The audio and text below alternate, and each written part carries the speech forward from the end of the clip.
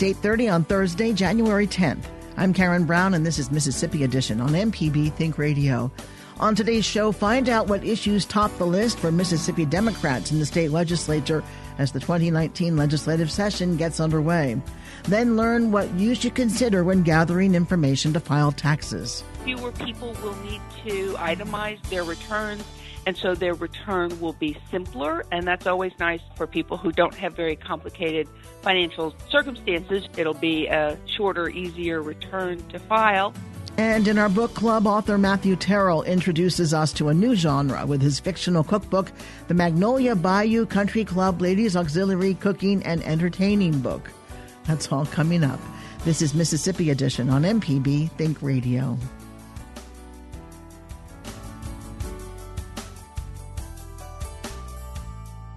Democrats in the Mississippi legislature are outlining priorities for the 2019 legislative session.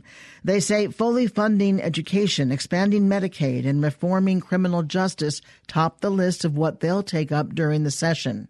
Senate Democrat Derek Simmons of Greenville is minority leader. He tells MPB's Desiree Frazier more about the party's plans. We've talked about the 6 legislative priorities that we have agreed on as legislative Democrats. Were education, healthcare, infrastructure, economic justice, criminal justice, and election reform. The one that stands out in my mind is healthcare, because lately we've been hearing that the governor may be looking at expanding it. However, he has told us in an interview that that is not the case. Well, I just think that's interesting because the only thing we know about it as legislative Democrats is what we've read in the paper and what we actually have seen on the news, that the governor's position was evolving or that he was certainly considered for the 2019 legislative session. It's important for your listeners to know, Desiree, that legislative Democrats, we have pushed for Medicaid expansion since 2011. We think it's the right thing to do for Mississippi, and we think it's the right thing to do for those working Mississippians who need access to health care. And from time to time again, our Republican colleagues have told us no, and we certainly know the position of the governor. So it was encouraging to hear if the governor was changing his position. Hopefully that would have caught on to the leadership here at the Capitol, and we could have seen a bill moving through the process that we've always sponsored and that legislative Democrats have sponsored since 2011. A member mentioned that rural hospitals are closing, 5 with others potentially adding to that list. Your thoughts on that?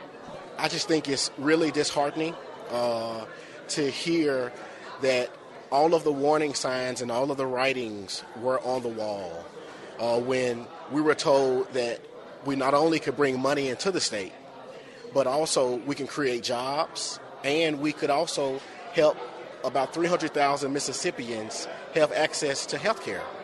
And we were told that our hospitals will actually be at jeopardy of not only discontinuing their services, but also even more gravely closing. And we have seen that just happen. And so our position is we could have prevented all of this. And we could have prevented all of this before an election year.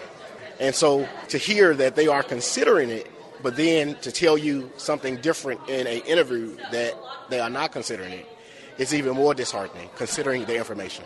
Is there another one that's at the top of your list? Certainly education. We have pushed for full funding for public education for the last 10 years, or if not longer. And we will continue to make sure our schools are fully funded. But we also have pushed for teacher pay raises to bring our teachers up to the southeastern average. We want a full teacher pay raise. We don't want a teacher pay raise on paper where our districts suffer the cost of the pay raise. We need to fully fund our school districts, but also the teacher pay raises need to come out of the general fund, just like in 2016 we gave money to corporations. House Speaker Philip Gunn has said education is not on his agenda in that regard in terms of changing the formula or doing anything different. Well, as far as changing the formula, as you know, we had House Bill 957. It was an effort to change the funding formula. Legislative Democrats, we fought against that successfully, and we feel like there's nothing really wrong with the current formula unless we're going to improve the current formula. But based upon the proposals that we have seen from our Republican colleagues, it was an effort to tell the public that we are fully funding education when really they wouldn't have been fully funding education. So if there's a new formula, which I don't think would be considered this session, we would like to make sure it's a funding that would give all of our schools full funding under the current law, as opposed to just changing the formula and not fully funding the schools as we know it under MAEP. Is there anything that I didn't ask you specifically that you want to point out? I just want your listeners to know that Legislative Democrats, we have fought for these issues, and we have fought for these issues prior to the 2019 election year. And we will continue to do the right thing here at the Capitol for them. Senate Democratic Minority Leader Derek Simmons of Greenville with our Desiree Frazier. Republican Gray Tollison of Oxford is chairman of the Senate Education Committee. He tells Desiree Frazier more. Well, I can tell you, I think the Republicans are focused on outcomes for our students, and I'm proud of the accomplishments of our students over the past several years. And I'm proud of what the governor and lieutenant governor and speaker have done in enacting education reform efforts, going back to 2013 and the Literacy-Based Promotion Act, and having educational choice with charter schools for the first time ever, establishing early learning collaboratives, which we have, I think, about 14 across the state to provide education for 4-year-old students. And all of these things have made an impact on improving student achievement across the state, and particularly the Literacy-Based Promotion Act. We've seen substantial gains in our reading and math scores in the 4th grade, and that's quite an accomplishment and speaks highly of our students and our educators, teachers, and parents all across the state, the strides we've made. And they have been noticed across the country. So it's an exciting time in Mississippi, and I hope that we can sustain the gains that we've seen in the past few years. Do you think it's possible to expand pre-K education? Yeah, and I'm hopeful. I mean, you know, we are working with Head Start, which is exciting.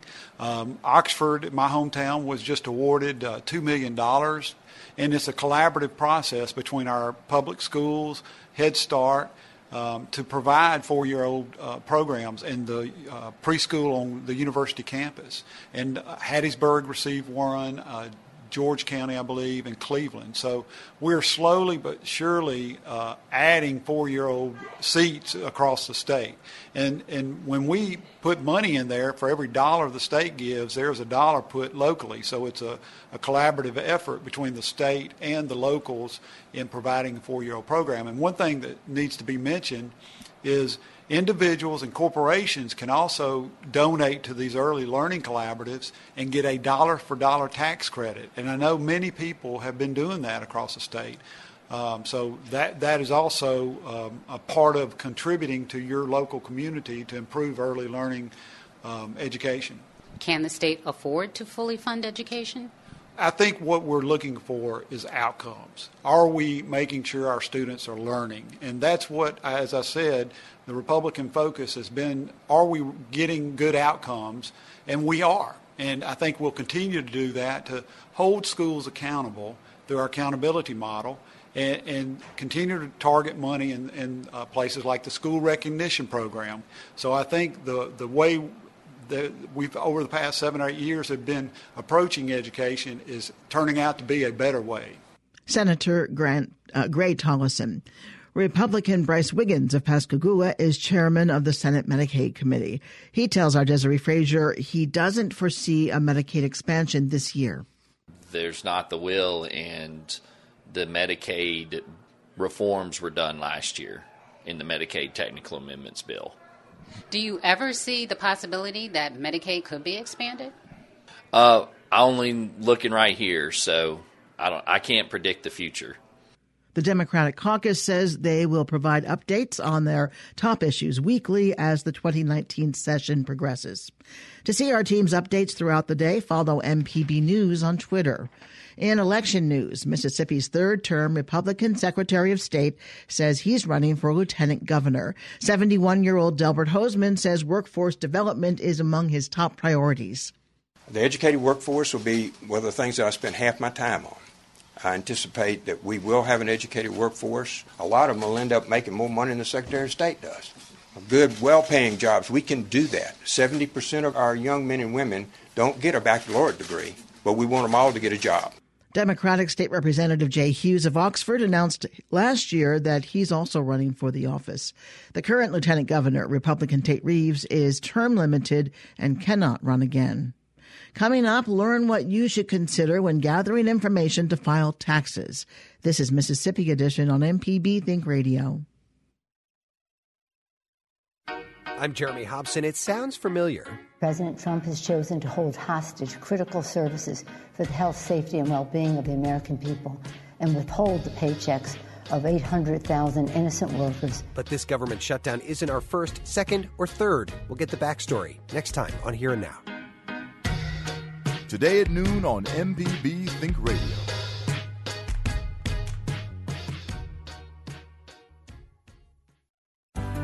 This is Mississippi Edition on MPB Think Radio. I'm Karen Brown. As federal lawmakers negotiate issues surrounding a partial government shutdown, the tax filing deadline continues to draw near. Mississippians can continue to gather all relevant 2018 documents in preparation for tax season. Donna Davis is associate professor at the University of Mississippi School of Law. She tells MPB's Ezra Wall some new changes will go into effect this year. There's some significant changes for this year. For starters, the standard deduction has gone up dramatically. And that means fewer people will need to itemize their returns, and so their return will be simpler, and that's always nice for people who don't have very complicated financial circumstances. It'll be a shorter, easier return to file. So the standard while the standard deduction has gone up, there's no more personal exemption deduction. So you're always used to deducting out that personal exemption deduction. That's gone. It's been kind of wrapped into that higher standard deduction. There's some new child credit provisions. The child credit has gone up to $2,000. Again, that's kind of to replace the dependency exemption that you otherwise would have received. There are a couple of fairly complex but important things to think about if you are self-employed or you're a member of a pass-through entity, like a partnership or an LLC, because there's a new provision that allows a significant deduction, 20% of your net business income, if you are either, again, doing this as a sole proprietor or through some sort of pass-through entity. That's a new big deduction that's available for basically everybody until you get up to $157,500 or twice that if you're married. After that, certain businesses cannot take the deduction, like health employees, lawyers, accountants, actuarials, performing artists, those sorts of personal services kind of businesses. The 20% deduction phases out for them. And so once you hit that 157.5 or twice for joint returns, you start to lose that deduction.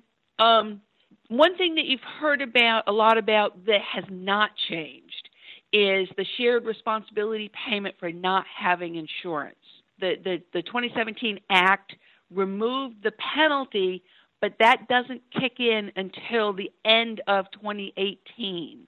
So for this last year, you still, if you don't have insurance, will have to either pay that shared responsibility payment or find an exemption that you're entitled to. So that's the requirement that is part of the Affordable Care Act that adults have to have insurance or they have to pay a penalty for not having insurance. And that's going away after this tax year. So next year that we won't have to pay that penalty. Exactly. Okay. Unless something else changes, it goes away next year. What else is going to be new? And for the Affordable Care Act, one of the things you want to think about, this isn't new, but you want to think about it, is if you received a credit, an advanced premium credit to help you pay for your insurance, you'll get what's called a 1095A form, and you need that before you file your return. And you're going to get that later than your W-2. So you get your W-2 with all the information about your income and your withholding and that information by the end of January. This 1095A you may not get until later, and so you may have to delay filing until you get that form. When will people start getting those tax documents so they can begin filing their taxes? Generally, your employer is required to get you the W-2. Again, that's the information about your income and withholding. They're supposed to get them to you by the end of January. Sometimes employers are a little late, but you should have those by the end of January. You should have your Affordable Care Act documentation, that 1095A that we talked about. You should have that by the end of February at the latest. So what about withholdings? People get to the end of the year and they find out that they owe taxes they hadn't been anticipating because their employer didn't withhold enough, or they didn't ask their employer to withhold enough. Can individual people like adjust the amount of money that is withheld from their checks, or is that like a set calculation? That's a real problem this year because the rates changed dramatically and the standard deduction changed, and there were all those changes. And so what the IRS does is they send a table to employers of how much they're supposed to withhold from each check for their employees. Well, those tables and the calculator on the IRS site were not terribly accurate this year, and so more people are going to find themselves under withheld at the end of the year, and therefore owing more money than they perhaps expected or they have in years past. There's a penalty that applies, but you can avoid that penalty if you owe less than $1,000 on your return. So say your tax bill is $6,000, but you've already had $5,000 withheld over the course of the year, then you're not going to owe the penalty for that extra $1,000 that you're going to have to pay in with your return. If you pay 90% of your current year taxes or 100% of last year's taxes, you also avoid the penalty. And so if you think you might be under withheld this year, those are the numbers to avoid the penalty. The other thing you want to think about, and these two are linked, if you end up owing more than you anticipate and more than you can pay in one shot, it's really important to go ahead and file your return so you don't incur more penalties, and enter into a payment plan with the IRS. You can enter into a payment plan, pay those taxes off over time. That's cheaper in the long run than not paying the taxes and owing all the interest and penalties that will be due if you don't go ahead and file and pay in a timely way. Donna Davis is with the University of Mississippi, and I appreciate the information that you've shared with us today. Thank you so much. Coming up, we'll talk with author Matthew Terrell in our book club. This is Mississippi Edition on MPB Think Radio.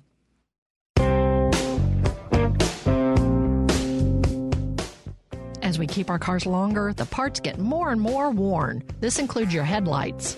If you're driving at night, you want to be able to see where you're going, and you want others to see you. On the next AutoCorrect, we're talking headlights.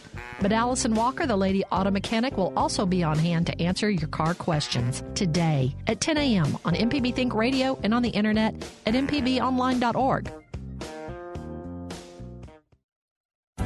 This is Mississippi Edition on MPB Think Radio. Cookbooks and novels are nothing alike, or are they? Gaucher native Matthew Terrell introduces us to the residents of the fictional town of Magnolia Bayou. The characters offer recipes and tips on cooking that are very real in the book, the Magnolia Bayou Country Club Ladies Auxiliary Cooking and Entertaining Book. As Terrell tells us, his interest in all things culinary began years ago. I read cookbooks like people read fiction books. I love to read a cookbook at night to go to bed because they always have happy endings. And after reading hundreds and hundreds of these community cookbooks and church cookbooks, I thought this would be a really fun format to do as a fictional story. Because when I was reading these vintage cookbooks, you really get a sense of place and people through their food and through the descriptions of the recipes they provide. So that's where the initial concept came from. And you actually created a community. So tell us about Magnolia Bayou. Magnolia Bayou is a fictional place. A lot of people assume that it is probably in Louisiana, but in my mind it's actually Mississippi because I grew up on the Mississippi Gulf Coast in Gaucher on a bayou with a country club next door. So my concept is Magnolia Bayou is this Singapore of the South. It's this very international community where people move to from all over the world. They retire there. It is this just wonderful upscale community full of people with great taste that throw beautiful parties, and it is the place to entertain. So it is like the definitive book of style for international Southernism. You have some great tips and recipes, but I just want to pull out a couple of chapters, or at least subtitles. One of them is 10 Tips for Better Biscuits, Well-Seasoned versus Hot, The Secret of Smells, and How to Make Coffee. I had to read that to see if I'm doing it properly. It turns out I'm not. I use a French press, but I boil the water, and that's a big no-no, according to your book. You cannot have it completely boiled. Once you see bubbles coming up, it is too hot, so you got to let it cool down for a little bit before you use that water. Who knew? Now I know. What about 10 tips for better biscuits? What's the secret there? Well, I am a master biscuit maker. I learned from my mom, and so what I wanted to do was not necessarily provide a recipe, but provide those sorts of things that you learn standing at your mom's hip. Certain things like before you put the biscuits in the oven, you do a little indentation on the middle at the top of the biscuit. That way that you have a nice even top. If you don't put that indentation there, the middle will puff up too much. There are also tips about cutting the flour with cornstarch. That's one of my secrets to getting lighter biscuits. And I sometimes hate to actually admit this, but butter-flavored Crisco is a very much perfect secret ingredient for delicious, buttery, flaky biscuits. It tastes more like butter than butter does. You talk about telling a story on two different levels. Explain that. The cookbook itself tells a story of Magnolia Bayou and the people that live there, and it's a nice, charming little cookbook with a great little story about why they made the cookbook. However, it tells a story on another level, which is each book is stuffed with note cards, recipe clippings, some things that I've made myself, some vintage pieces I've tracked down. And when you go through those items, it tells another story on top of it. So I like to imagine if you ever sort of get these old cookbooks at the Goodwill or the Salvation Army, sometimes they have people's memorabilia and hand-done notes in there, and that tells a story of the person. So I was imagining, well, let me tell a story of someone who owned this cookbook itself. And so you read the cookbook, you get a good story about the community of Magnolia Bayou, and then you go through the items I've stuffed in there, and then you discover something very jarring happens to the community, and how do they overcome what happened? And you learn that through the items stuffed in there. So that's the dual story aspect. I understand that you sold out the first edition of this book in a day. How do readers get this book now? Well, this book is right now only available directly through me and through my website. It's justmematt.com. That's ITSJUSTMEMATT.com. This is really an independent project. My alma mater, Savannah College of Art and Design, funded this as an alumni project, and I am the publisher of it right now, and I own the copyright, and I'm the one doing the printing. And so I was on NPR here in Atlanta, and I sold out that day of all my copies. So right now I am in the second printing and going around the South, letting people know about this cookbook that I think a lot of people will relate to. I think the reason that we sold out on the first day was because people collect these things. A lot of people have them inherited from their mothers and grandmothers. So a lot of people really relate to this concept. And the cookbook is called The Magnolia Bayou Country Club Ladies Auxiliary Cooking and Entertaining Book. Wonder how all that fits on the cover. You need two covers just to include all that. Matt, thank you so much for being with us. Best of luck with the book. Thank you so much for having me. Stay tuned to MPB Think Radio for a full slate of Mississippi-based programs all morning long. Coming up at 9 o'clock, it's Creature Comforts. Then at 10, it's MPB's all-new show, AutoCorrect. And at 11, stay tuned for Southern Remedy Kids and Teens. I'm Karen Brown. Join us again tomorrow morning at 8:30 for the next Mississippi edition, only on MPB Think Radio.